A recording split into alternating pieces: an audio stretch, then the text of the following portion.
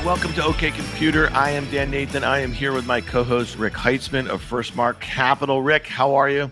I'm doing well. How are you, Dan? Long time no see. It's good to be back in the saddle. It's been a couple weeks here, man. And I got to tell you, a little bird told me you were doing something that I just can't, as your friend and your co-host here, I just can't agree with your choice of running with bulls. What's that all about, buddy? I don't actually run with the bulls, but I was on the balcony watching the bulls run beneath me and having some churros and chocolate, and then dressed in all white with a Pamplona scarf. It was checking off the bucket list. One of those things just going down the bucket list. All right, you were there with a mutual friend. I wasn't sure if you were running or not, but you were drinking. It sounds like plenty of sangria, so you were probably having a laugh at all the guys getting gored.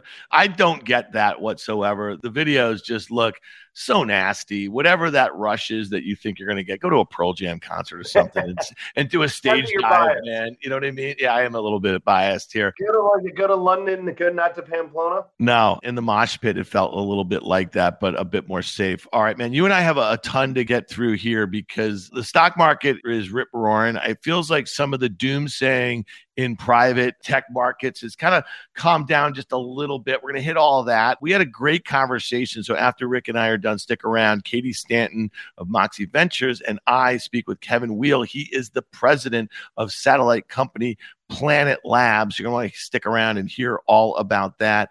All right, Rick, let's get into it here. As I said, it's Tuesday into the close. We have Netflix reporting after the close. The stock is up 5%, ripping above $200 for the first time. Remember, this stock in November was $700. So it's $200 right here. And what's interesting about this one is that it's the first, I would say major tech company to report and really set the stage a little bit for the main event, which will be Facebook, Microsoft, Apple, Google, Amazon, which all report next week. I'm just curious, being away from your screens, being away from some conversations, I know it was a working vacation, if you will. Did you feel like there was a little bit of a sentiment change being away from New York a little bit? There was. I mean, obviously New York is the center and you could feel the energy or you could feel the positive or negative vibes from the market, just going to a dinner or talking to folks.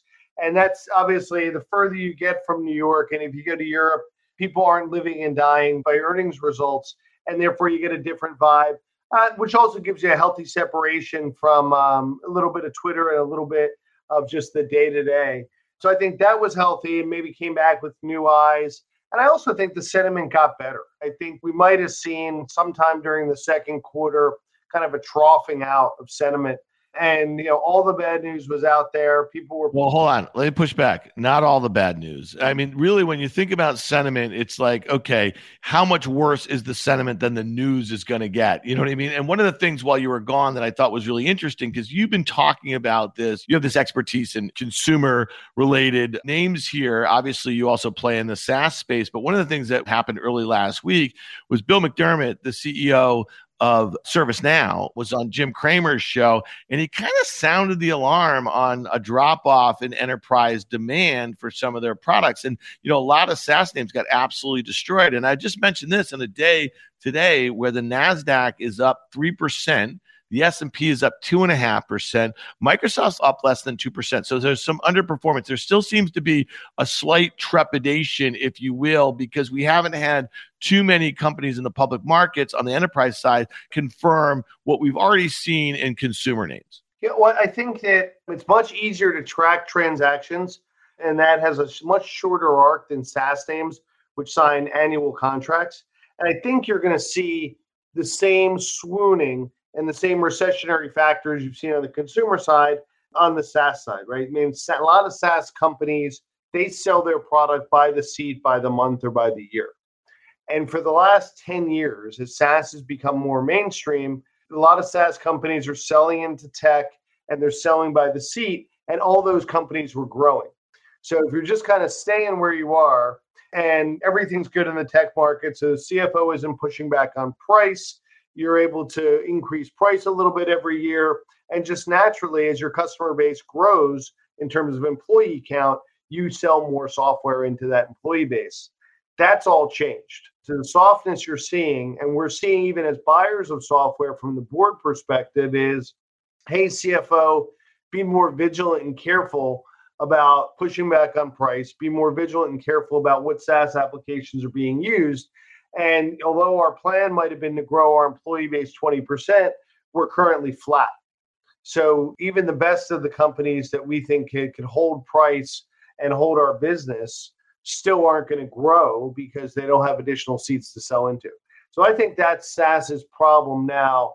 We haven't seen it play out in the company results, but that's the dynamic which you got to be worried about. 100%. We have not seen it in the company results so far. And, when you think about all of the major tech companies that have signaled that they're slowing hiring or cutting hiring or going to be making cuts altogether, and you're also seeing it across large investment banks too, I think that's kind of the tip of the iceberg. And the last thing while you were gone, we had that June jobs number, and the unemployment level did not tick up, despite the fact that we're seeing lots of companies signal that they're going to be laying people off. So I guess, when you think about, SaaS demand, I think it's maybe a 1 or 2 quarter lag from some of the other data that we're thinking about here. Let's talk a little bit about what you're seeing in the private markets, because again, you spend most of your time there. You're obviously got irons in the fire as it relates to public markets, and you keep a close ear to the wall there. But, for me, I'm a public markets guy that happened to speak to a lot of VCs and also private operators here. And it really seemed like, I think you were calling it this bit of a doom loop, if you will. And a lot of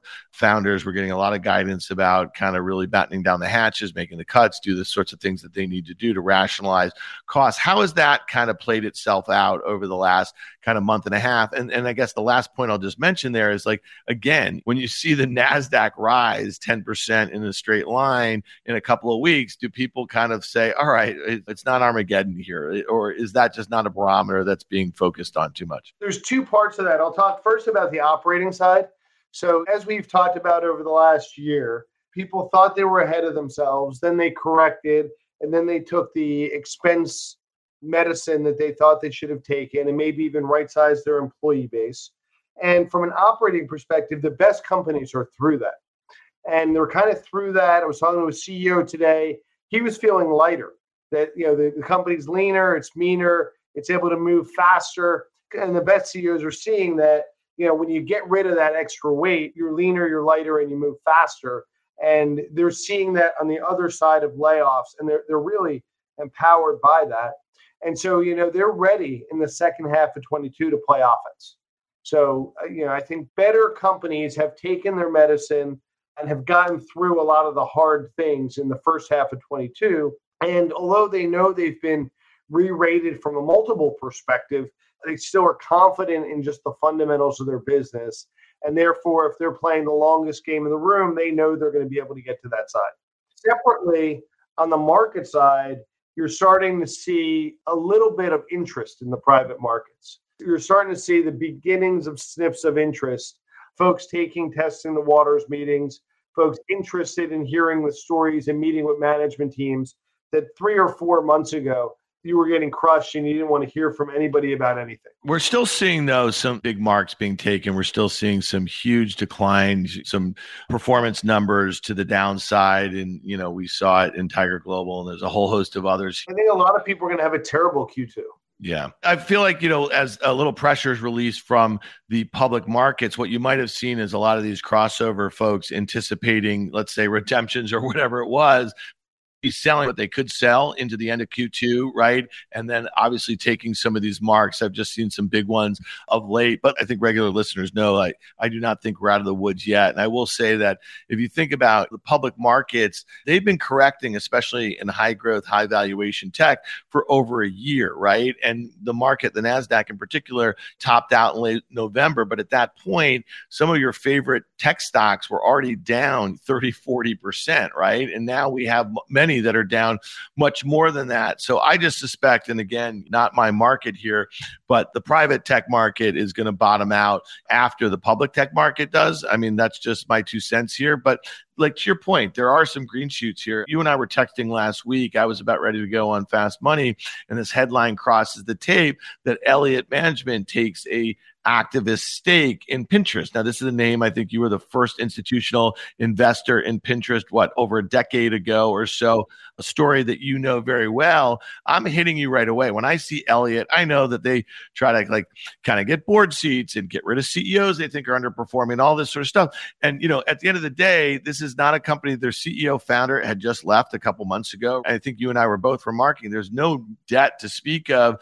And I think maybe 25% or so of their market cap was in cash. Stock was down 80%. Importantly, a profitable company with 79% gross margins that's just facing massive deceleration in the growth that they had to pull forward from the pandemic. And you look at this thing and you say, well, it's kind of obvious unless we're likely to see another couple really, really bad quarters deceleration. And your thought immediately was what, Rick? My thought immediately was this company is significantly undervalued, that I might be a little bit of a permabull on Pinterest, given the deep and long-term relationship I have with Ben and the team there and my holdings. I still hold some as an individual, but I thought the company is undervalued for a long time. If you take out cash, they were trading at, I think, 9 times cash flow and EBITDA for this year. So from a value perspective, it's clearly there. And then in addition to that, bringing in Bill to be the new CEO, who has a deep background in payments and shopping, to be able to say, hey, what's the next product leg on the journey for Pinterest? It's how do you get deeper into shopping and make Pinterest as shoppable and even more shoppable than Instagram? Okay, well, you have 500 million users a month. You're already monetizing them pretty well and driving over $1 billion of cash flow. True, your monthly users isn't growing very quickly, but if you can monetize them better, drive better margins, and really this looks like mid-single digit EBITDA multiples, it's cheap. It's incredibly cheap with no debt, with excess cash, and it's a great buying opportunity. Whether or not there's some level of activism, it's just a great stock to own. It got me thinking, though, Rick, there's got to be a bunch of names in the NASDAQ that are just kind of washed out, that are down 80% or so. The one thing that's interesting about Pinterest, though, is that it is profitable. Look at like a Lyft. Lyft has a $3.5 billion enterprise value. They have about half their market cap in cash. They have $1 billion of debt. This is one where when you think about, there's 2 players here for rideshare in North America, and they're number 2. Now they're a distant number 2 to Uber. This is one when we're thinking about data, like you like to use that expression, the digitization of everything. I mean, you got to think that the data that Lyft drivers, there's got to be something there. Anything on your radar? Any of these names that have just kind of been kind of pounded out and kind of left for dead? Yeah, I'm less bullish on Lyft, as I think that really is a network effect business. I think Uber is the verb in the space. Are you going to get an Uber to the party? Did you take an Uber here? I haven't heard people use Lyft, at least in New York City, in months. So I'm less worried about Lyft, but I do think that there are some former growth, now value stocks that are really cheap. We talked about Warby Parker, when it went public, was trading at a much higher multiple than Luxottica as a growth stock. But now after a retreat, they're trading at a lower multiple of Luxottica, although they're growing faster, have higher gross margins, and have some opportunity ahead of them. So I think the buy side is just kind of re-catching up with being whipsawed, having to put their portfolio into triage mode, and then saying, the old thing we've been talking about for over 6 months now is, where are the babies and where's the bathwater, and how do I sort through this in a thoughtful, methodical way?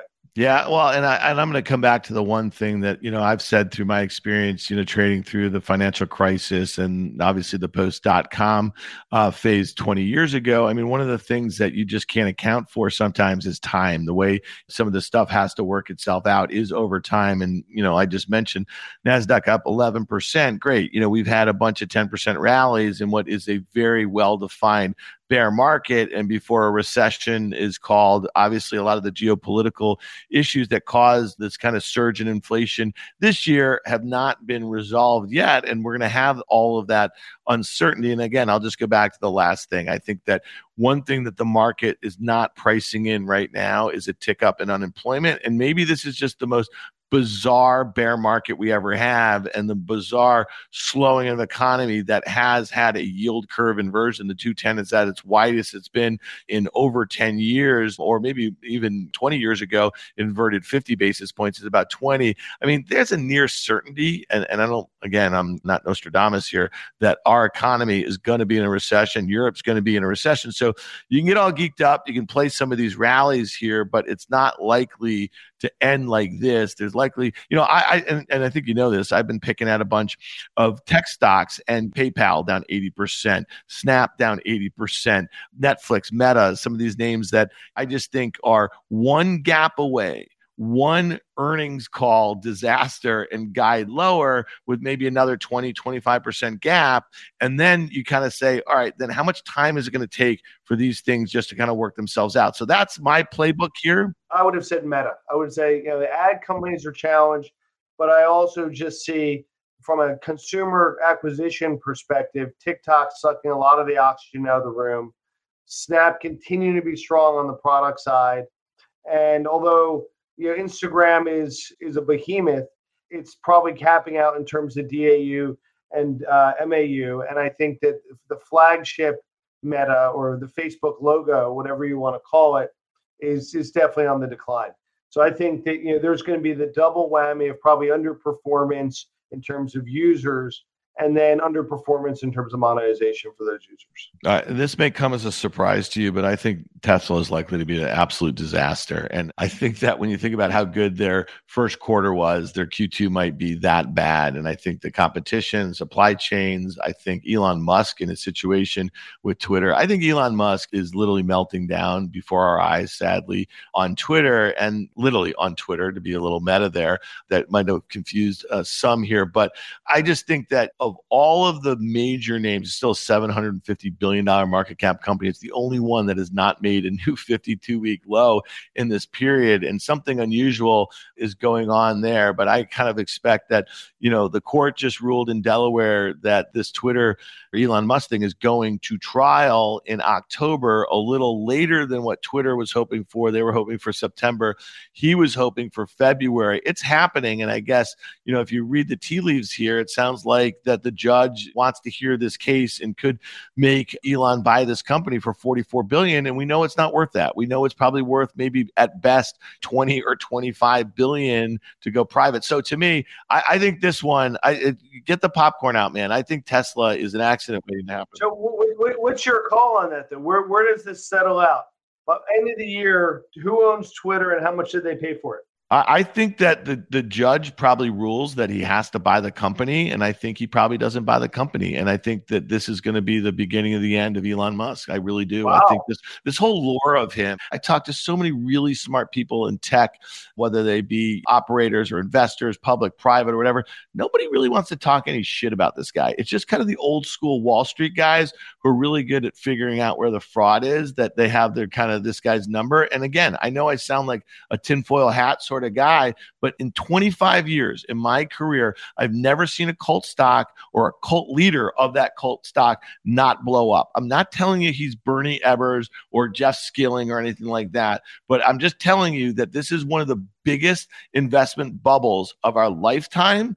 And it's just, in my opinion, it's just starting to unravel. And it's starting to unravel because Elon Musk himself. And if he's ruled, if the judge in Delaware rules that he is in breach of this contract and he has to close it and he doesn't, how the hell does Tesla's board, keep him on their board and as the CEO of the fifth or sixth largest market cap company in the world? I think he's a huge liability to this company. And if you tell me if he's not there and you take out all of his disciples, investors, whether it be institutional or retail, there's probably a $300 or $400 air pocket in this stock. So I'm on record. I'm not shy about it. I do have a put position. I'm probably going to continue to expire them worthless. I'm going to keep throwing good money after bad, but I've never seen one of these things not blow up, in my opinion. So who knows? Let's pivot to another Fugazi. Let's talk a little bit about crypto, because this was Derek Thompson, and he is a prolific writer, I believe, for The Atlantic. He had a quote tweet of Sam Bankman-Fried. You know him, the founder of FTX, a crypto exchange here. who is now supporting the entire crypto ecosystem through loans or investments. Well, let's talk about that for a second, because, there's been a number of blow-ups, right, of some of these schemes. Celsius, there's this Voyager, there was Luna, the Terra thing, and he's always listed as kind of the lender of last resort here. And you say to yourself, how has he avoided all the pitfalls of some of this yield farming and all this other stuff where he can kind of backstop all of these other peers that are going the way of the dodo? I'm just curious, like, your thoughts there. What's the aura about this guy? He seems to be like a 20-something Warren Buffett crypto genius. Well, I think he was very early and very aggressive, and therefore made a tremendous amount of money. And he therefore has a lot of hodler fans, and he also has been able to build out a really good team and a really good ecosystem in crypto, where he's made billions and billions of dollars building out market making, taking positions in crypto, doing everything you need to do. And because of that, because both of his economic success and his tentacles throughout crypto, he has a lot of fanboys, and then obviously has a lot of people who appreciate, and even in this part of the cycle, need his economic support. So he's been next in that line of above the law or beyond the law, or whatever you were saying with Elon. So I think he could wind up being, the big winner in crypto, in that he's going to become a consolidator as all this ecosystem is falling apart, the Jay Gould of the crypto infrastructure, if it's worth anything. So I think the key is, he's taking a lot of money off the table. He's doubling down to keep the railroad alive. But, are people going to really need the railroad? And that's part of the battle that's waging now. Of clearly there were not bad actors, but terrible actors in the ecosystem who were committing outright fraud. And what does it mean as this goes back and gets cleaned up? What's really there? And I don't think anybody knows at this point. You're seeing the news come out about 3 Arrow. You're seeing the news come out about coins that are falling apart, about lenders who are falling apart and what that's going to mean from, on the other side, a regulatory perspective, is all going to be fascinating. But I think we're probably only halfway through the movie here on crypto. Yeah, no doubt about it. I mean, I do think it's interesting that another very early successful investor in the space is Mike Novogratz, macro trader, who, founded Galaxy Digital, which is a digital assets like merchant bank. And he was speaking to Bloomberg, I think, at a digital assets conference today on Tuesday. And he said the recent turbulence in the cryptocurrency industry is a full-fledged credit crisis, and acknowledged that he was darn wrong about the magnitude of the leverage in the system and his Luna tattoo. No, he didn't say that, but that is an accident waiting to happen. I'm sure he's going to have that thing cleaned up. But he did say what I don't think people expected was the magnitude of losses that would show up in professional institutions' balance sheets, and that caused the daisy chain of events. And I thought that was interesting. And the Mooch, Anthony Scaramucci, who runs Skybridge Funds, he had a fund that just kind of stopped redemptions for one of their funds that has, I don't know, you think he said 25% of their assets exposed to crypto. So the point, this is the point that I think Novogratz was making, that, there was exposure in lots of institutional portfolios with leverage that people were just not acknowledging. There was a counterparty risk that they couldn't have imagined. Some of the counterparties they were dealing with were either committing fraud or lending. It was almost the producers, that they were lending the same assets against 5 different loans, thinking the market was only going to go up. And little did they know, as this thing starts to unwind, that the leverage will come after them. Yeah. I think that's why a lot of those guys are trying to disappear now. What's interesting is that, Danny Moses, who is my co-host with Guy Adami on the Tape podcast that drops Fridays, check it out in the podcast stores, people. Danny's been calling this out with these stable coins for over a year. If there's legitimate concerns about what the collateral is for these coins, right? And the sort of leverage that a lot of these issuers are using to kind of get the yield, right? Well, the guaranteed yield. If you're guaranteeing a 15% yield, what are you doing to do that? And that's right. Obviously, you're putting a capital structure on top of that compounding leverage, which gets you into a terrible spot. But it was really hard, Rick, on Fast Money or on CNBC in general that I saw, or conversations that I had, or on our podcast, to get any what I think are very legitimate players in the crypto space to kind of acknowledge the thing that Novo is acknowledging right now. So again, I just think that, to your point, I think you said we're midway in this movie. Go take a break, come back, because the things are about to get exciting. I want to go back to this Derek Thompson tweet really quickly, because he's quote tweeting Sam Bankman-Fried. So Fried had a tweet storm. I think they still call it that. They still do. That's what the kids are calling it. That's what the kids are calling it. It was the 38th tweet. It said, "Great products. Builders have to focus on building great products, not on monetization of the core product." So then Derek Thompson said, "I think crypto arrived at a particular moment in the industrial cycle when ad tech, cloud, etc. were matured and VCs were looking for alpha and new frontiers. This inverted the typical product cycle by creating huge monetization opportunities before any great products were built." Talk to me a little bit about this, because I'm sure you at First Mark have seen hundreds of crypto products over the last, let's call it 10 years or so, and you've only invested in a handful. That's very true. And even those are some of those which we think are some of the best names in crypto are still struggling now, as they're struggling for liquidity and counterparty risk. And what does this mean? But I think the key part, which Derek hits on at the end, is huge monetization opportunities before anything happened. And it's a little bit of a perfect storm if we think about what did COVID mean, and what did all the stimulus checks mean, and what did forcing people to sit at home in front of their laptop all day mean.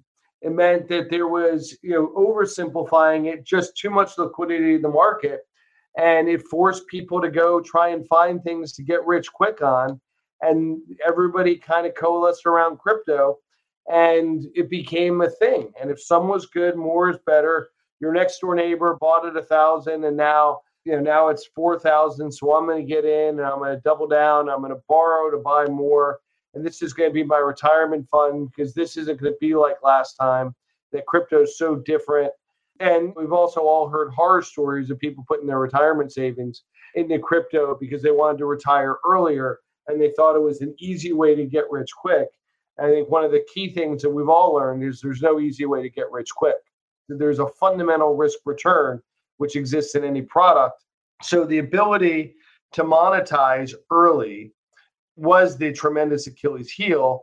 And then sadly, the ability for certain VCs to monetize by selling tokens to retail in an unregulated environment was really the cardinal sin. If some was good, more was better. That you didn't have to have a product that created value, or you didn't even have to have a product in a lot of these cases to be able to take tokens, which are basically unregulated securities, and sell them to retail. So you're effectively kind of doing the IPO before you actually had any revenue, and it was a way to backdoor into retail demand at a high price and make a lot of money because crypto was going crazy. And I think that's probably one of the things the regulators are going to close, because it's going to wind up being really bad for a lot of people, and probably circumventing a lot of things, including consumer protection and laws. Yeah, well, I guess like every kind of bull cycle where you see the overexuberance at the tail end, I mean, really, we saw it into, the end of Q1.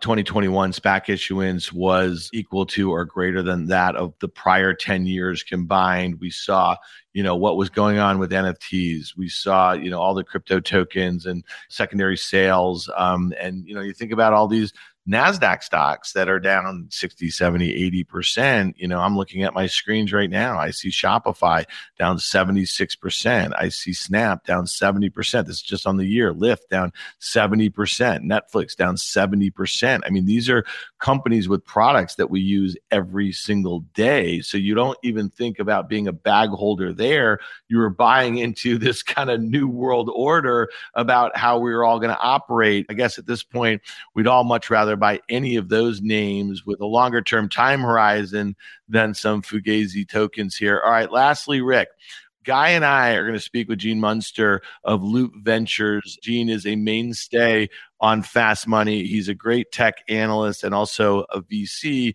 That's going to drop on Friday. We're going to do a little preview of Microsoft, Apple, Google, Amazon, and Meta, which all report next week. You just mentioned that you're most worried about Meta as far as the outlook they're going to give. I'll just say this, it's really interesting. Apple, which is up 2.5% today, is only down about 15% on the year. Just think about that. So when you think about the fact that we're in this bear market, we have all of this uncertainty about, inflationary pressures all over the world. People are, kind of convinced that we're in a recession. I certainly am. And that, again, is not the end of the world that we have a recession. It's kind of the natural order of kind of economic cycles here. But what that means, I guess, for, investor interest is really the issue. But just curious your thought, when you think about those names, they're obviously not all the same. Let's just focus on, the four big ones, Microsoft, Apple, Google, and Amazon. Do you think that these will also be the leaders on the way out of this? And therefore, when you think about, there's no company that has actually, even with the pandemic and the pull forward, has demonstrated their inability to kind of disintermediate any of those. You know what I mean? So are they likely to show good relative strength, I guess is my question. We haven't seen who there's usually the new guard who's going to overtake it, is the Google that's going to overtake the AOLs and the Yahoos.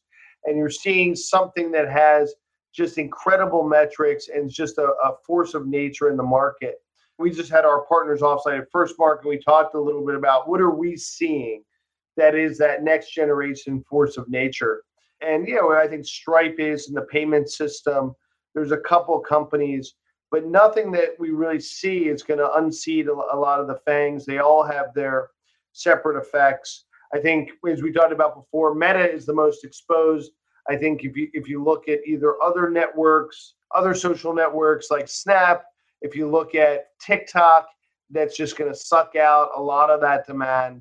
You're going to see Facebook is probably the one that's most at risk. And I think Apple, just given their ecosystem and their brand, as well as Microsoft's ability to be deep on the enterprise infrastructure software all the way through the consumer on their gaming side, especially with the acquisition of Activision, it looks like it's going to go through. I think they're in a really amazing spot. I think that they're built to last. And part of the reason they haven't gone down is they also still seem relatively cheap. Yeah, I'll just say this about Meta, and this might be a bit contrarian. I think it's probably one gap away. Maybe you see this thing down somewhere between its 2019 low, which is like 125, and its 2020 low, which is about 137. One more gap, one more guide. This is a company that has 3 billion monthly active users, $125 billion revenue base, 79% gross margins, and they are in the process of a major pivot away from declining, like you just kind of labeled them, the main page and some of the other services as kind of melting ice cubes. I think about things like WhatsApp and their ability to monetize those, go back to maybe digital payments and all this sort of stuff. And I basically say, this thing south of 150, I think, is a layup longer term, because there's never been a company in the history of the world that's been able to have 30% of the population on their platform and being able to be monetized. They should have been, to your point, the super app, right? What you see in China, the concept of the super app, you live in that app, you message in that app, you share with your friends, and you buy your car insurance all in that one app. And Facebook, probably because of regulatory scrutiny, hasn't pulled that together as quickly, but they were the shot. And I don't know if things are starting to unfurl too quickly for them to pull that back together. Because if Facebook logo tried to reach out to you and sell you car insurance today, you would unsubscribe immediately or kill your profile. One more gap, Rick. Mind it, okay? Mind the gap.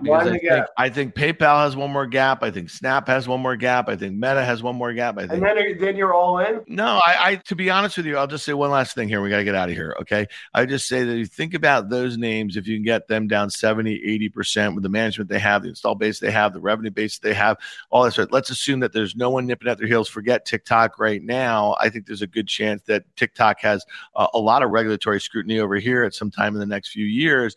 I think that this is probably the best way to get sort of VC returns in the public markets over the next 5 years, might be scooping up some of these names down 80%. If you get I agree. I completely agree that the best companies are going to double and triple from here. Yeah. All right, man. Well, listen, I appreciate it. It was great to have you back in New York City and catch up here. Let's do it IRL very soon. Everyone. Next week, we have a special guest. Oh, we're sitting down with Josh Wolf. I can't wait for that. Lux Capital. That'll be great. We'll be in real life in New York City and talking to another great thinker. Yeah, we're gonna get our Tesla Elon on. He's got lots to say right there. I don't know. It'll be tough to protect him from the two of you. All right. So when we come back, stick around. Katie Stanton and I speak with the president of Planet Labs, Kevin Weil. Dan, you're about 10 months into the road body program. You look great. It looks to be maintenance now. Congratulations. Give us an update. Yeah, well, I feel great too. So when I think about what I set out to do, I was looking to take about 15% of my body weight off through the road body program, and I've done that now. So now it is about maintenance. It is about nutrition. It is about exercise. It's about better sleep and really better habits here. So I can do this all in the app on the road body program here. And I'm really looking forward to actually taking these new behaviors into 2024 because I am feeling a lot better. Well, it's clearly working, Dan, and congratulations. And folks, if you're interested in learning more, go to road.co/OK. You'll pay just $99 for the first month and $145 per month thereafter. If prescribed, medication cost is separate. That's row.co/OKAY.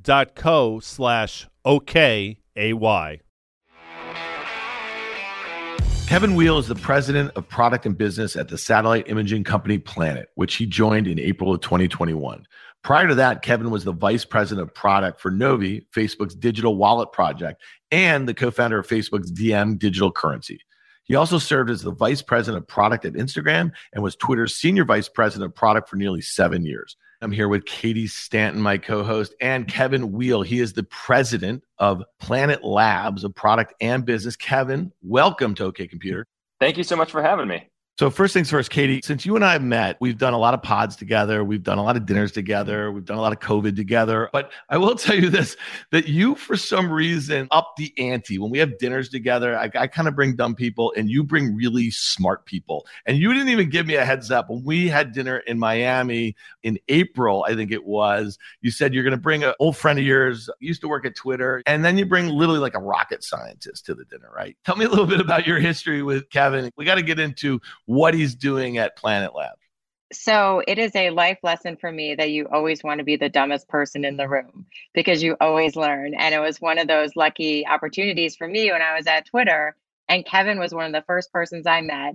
And I remember vividly meeting you, Kevin. I forget what floor we were on, but you were an IC product manager and you had talked about your prior job at Cool Iris and we had a few friends in common. And I remember walking away like, man, that guy is smart. He can like download my brain just looking at me. And in fact, I think your kids carry that certain genetics. I remember holding your firstborn Matthew thinking the same thing. But anyway, so we met at Twitter and it was just really such an honor and a great learning opportunity for me to see Kevin grow from this individual contributor building product to basically leading the entire product organization. And we had many ups and maybe a few downs together in the Twitter universe, as basically every Twitter employee has. But I'm really grateful that you can come here today and share more about your story.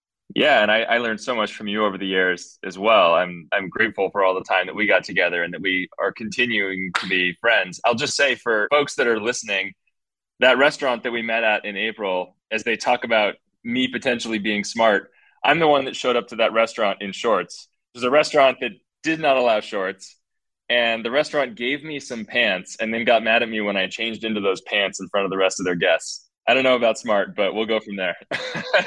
They did not know what they were dealing with. Well, here's the deal. So I was reading up on you a little bit after we met here, and I was reading an article in CNBC. They called you a renowned product guru. This is when you left Facebook to join Planet Labs. So talk to us a little bit about, because this quote that I guess you tweeted this when you made the announcement you were leaving Facebook. You said, "I'm joining Planet because the more I learned about it, the more I found myself unable to think about anything else. Planet is at the intersection of so many of my passions." So like we said, you spent a lot of time at some of these consumer social apps running product. How did you find yourself on a mission like this at Planet, which seems a little different than getting people hooked on likes and the like there at Twitter and Facebook? Yeah, so if you go back far enough, I was actually a physics grad student. I was studying particle physics. So, there's some connection, and I'm still a math and physics nerd. I read math books in my spare time. My wife makes fun of me endlessly for it. But actually, it's a Twitter connection because it was Adam Bain who connected me to Will Marshall, who's the CEO and founder of Planet. I wasn't looking. I was happy doing what I was doing, working on the crypto project at Facebook. And Adam came and just said, you have to meet this guy, Will Marshall from Planet. Adam was the CRO and then ultimately COO at Twitter. He's been a mentor and a friend of mine, good friend of Katie's as well. And for me, it was like, okay, you have an opportunity to go talk physics and satellites and sustainability with like an ex-NASA rocket scientist. Sure, sign me up.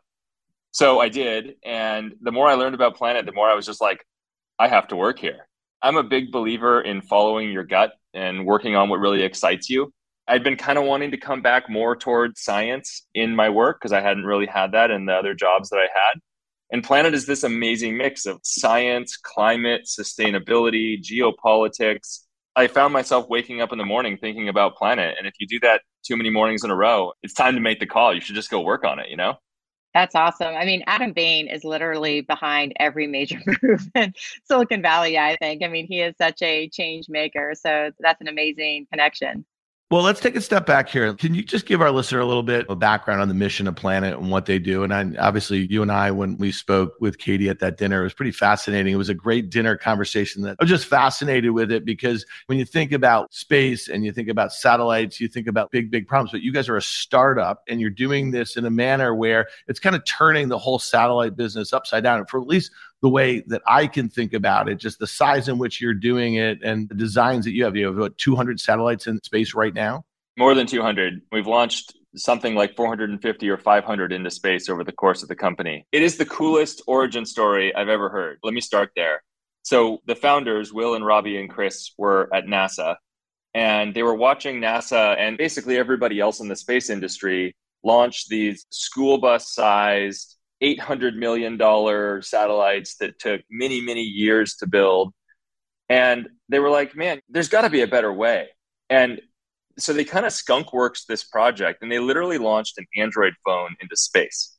So they strapped a solar panel to the back of an Android phone, stuck it on a rocket, launched it into space. And when it popped out, it was orbiting Earth. And with its phone camera, it took pictures of Earth. And with its little radio, your normal radio in a phone, was able to send those images back down to Earth to one of the ground stations. Totally off the shelf parts. And they were just like, there is a better way to do it. We just proved it. And so that was the genesis of Planet. They went off and they started building satellites a completely different way. So our satellites are, rather than being school bus sized and $800 million and taking years, our satellites are the size of a shoebox. I mean, they literally weigh 5 or 6 kilograms. And they use a lot of off-the-shelf components, which means we keep up with Moore's law. We can iterate as fast as the technology world iterates on our satellites. We've upgraded them like 18 times over the course of the last 5 years, which is just dramatically different than the rest of the industry. And the fact that you have tiny satellites that are relatively cheap means that you can launch lots of them into space. And if you can launch lots of them into space, then you can image the entire Earth every day, which is what we do and nobody else does. So our 200 plus satellites are going around the world, north to south, basically, while the world spins west to east. And they effectively line scan the planet every day at about 3 to 4 meter resolution. And so to think about that, think about a square like 10 feet on a side. That turns into 1 pixel in the resulting image. And we have that over the entire landmass of the Earth every single day. And now I'm smaller than a 10-foot square. You're smaller than a 10-foot square.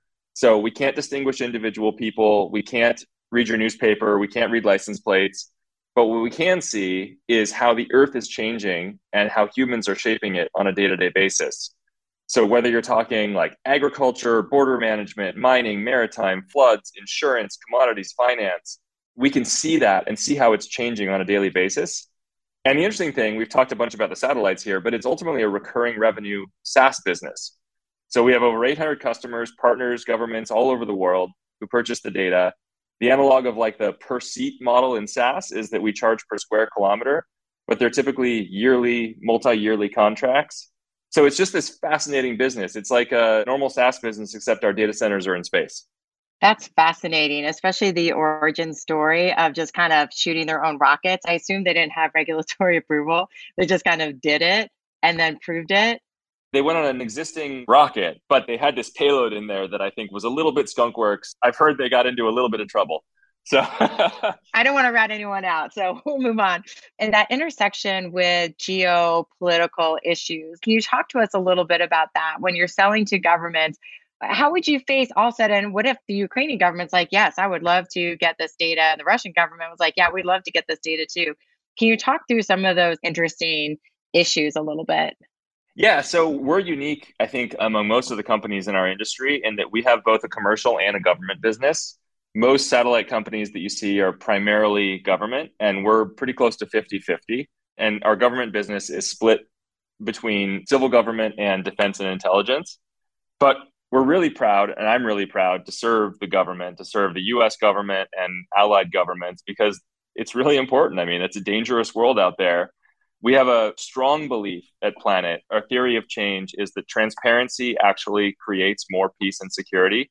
If more people understand what's going on around the world, more nations can see what's actually changing on a daily basis, then that will lead to ultimately better outcomes, more peace. And there are a bunch of examples of this. So, I mean, I guess I'll say before I jump into examples, we also have a very strong ethics process at this company that I really respect, that has been in place, honestly, since before we even had data to sell. It was just something that Robbie and Will and the early employees of the company felt incredibly strongly about. And so, for example, we are not in Russia at all. We've completely divested any of our relationships there. Basically, any employee can sort of call stop the line, and we'll go through an ethics process that often involves us referencing NGOs, multilateral organizations, third parties that are experts on whatever the particular ethical subject is. So it's a process that I really respect. So we're working with Ukraine MOD and with other allied governments on the ground to help Ukraine preserve its sovereignty. And that's really important. But the interesting thing about Planet, I mentioned it's government and it's commercial.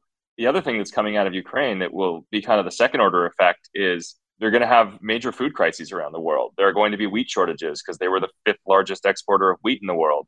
And so we're working with a bunch of NGOs, multilateral organizations. NASA's written about this actually using Planet data to understand what's going on with crops. You can understand a lot about agriculture from space.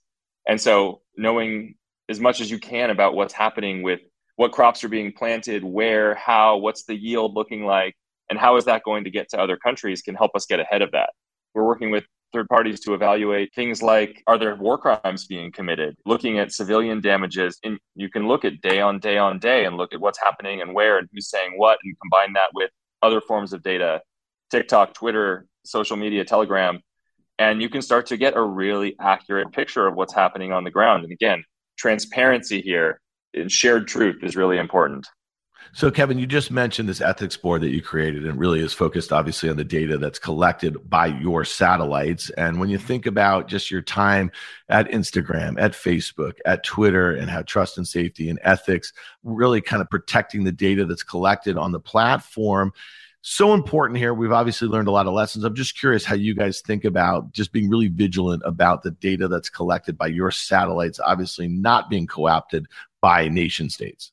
Anything that we do, we think long and hard about the implications of it and try to make sure that this is all in service of good. If you look at Western competitors, if you look at China, they have a burgeoning space industry. And for sure, the things that we're looking at doing, they're thinking about as well. But there's a really interesting angle to this geopolitically where, at least my belief, and I think many share it, that transparency, it's a much more kind of Western way of thinking about the world, right? If you're China, transparency is not your friend. And so the advent of space and the increasing amount of technology and ability we have to shine a light on what's happening and what's changing all over the world on a daily basis is very much in line and I think benefits the Western philosophy and way of thinking, way of life. And so more of it, in my opinion, is going to do a lot more good than bad. Yeah, you also touched on the intersection of climate protection. And I just saw a tweet a few seconds ago that said the UK government has shut down the runway at Heathrow because of record setting temperatures, which is insanely depressing. And I imagine you're seeing a lot of this real-time data come through and giving us more insights on how we can both help adapt to climate change and mitigate climate change. And wondered if you can share more examples of that. You're also on the board of the Nature Conservancy, which I want to talk about later. So would love to hear, more examples of how planet data is being used to help save our planet.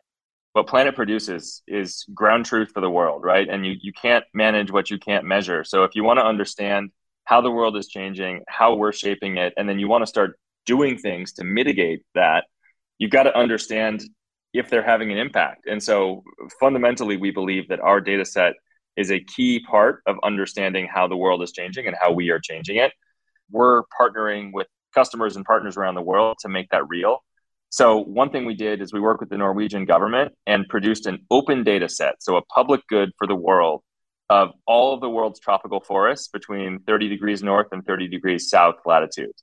So it's at nicfi.org, nicfi.org. And any researcher anywhere in the world, any member of any one of those governments can come in and understand whether it's looking at deforestation, whether it's looking at the economics of forest regions, understanding permitting and where there's illegal deforestation. Like, it's an open data set, and we're seeing thousands of people using it to improve their lives on a daily basis and improve the health of our planet. I'll give you one more quick example that I think is really interesting, and it gets also at this transparency notion. We worked with Paul Allen's foundation to do a similar thing, but for the map of the world's corals.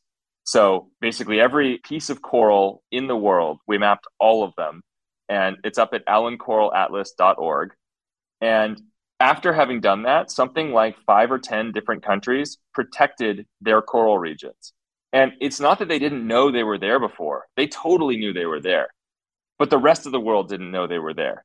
And so having this transparency creates a sense of shared accountability that is actually leading to climate action. And we hope to be a driver of a lot more of that. That's incredible. And one quick note for our listeners, it's nicfi.no, because nicfi.org, which I went to, is the National Institute of Certified Floor Covering Inspectors. Also a very important organization, nicfi.no. Okay, I should definitely remember that going forward.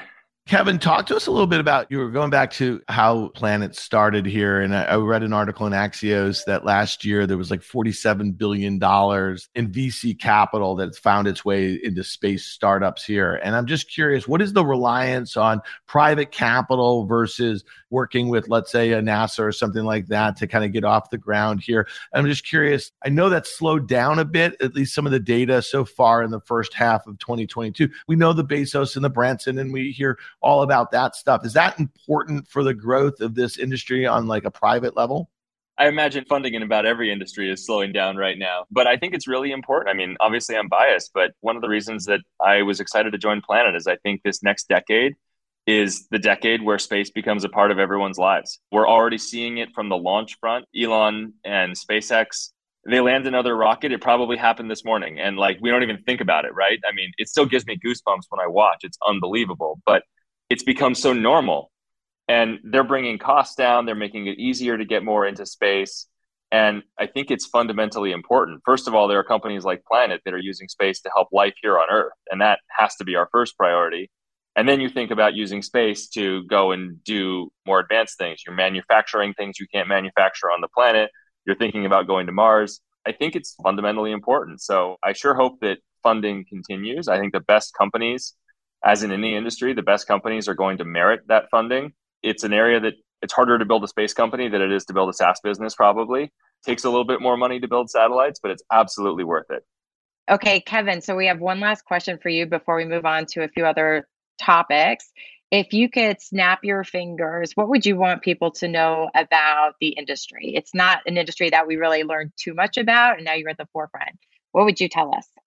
Fundamentally, I would just want people to be aware of everything that we can do. Like, I don't think most people have a sense that there are satellites going around the world every single day, imaging the entire Earth every single day. And that information can tell us so much about what's going on and what's changing in our world that's relevant to everything from like agriculture and growing more food to insurance and finance and defense and civil government. I just think fundamentally awareness is the thing that we're lacking, because this data set is brand new. It's a new capability for humanity.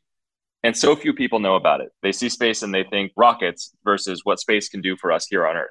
It's interesting, just putting my fast money hat on. That's kind of the CNBC through like the public market lens here. And I see the excitement that you have and the sort of people that are being drawn to space. Obviously, Elon and Branson and Bezos, they catch a lot of the big headlines, but there's a lot of capital going there. And there's genius people like you going to fix these big problems going forward. Now, all that being said, Kevin, it looks like you guys all left a big mess here in social media land in the public markets here, because I'm looking at my fact set in my Bloomberg here, and I see Facebook, Meta, down 50% on the year, down more from its all-time highs. I see Snap down nearly 80% from its all-time highs. So Twitter would be down 80% if it wasn't for Musk's bid for it. No, that's just a fact, but it's down about 60% or so.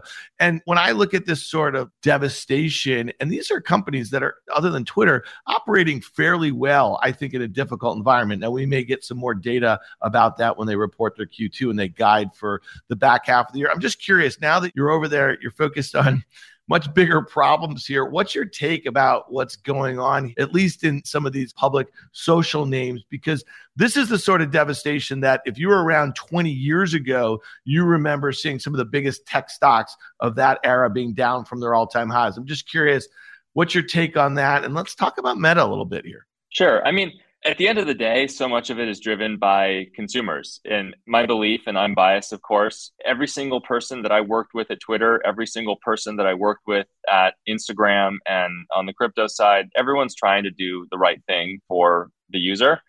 And we get caught up talking about free speech, this, and these are important issues. I don't want to underplay them.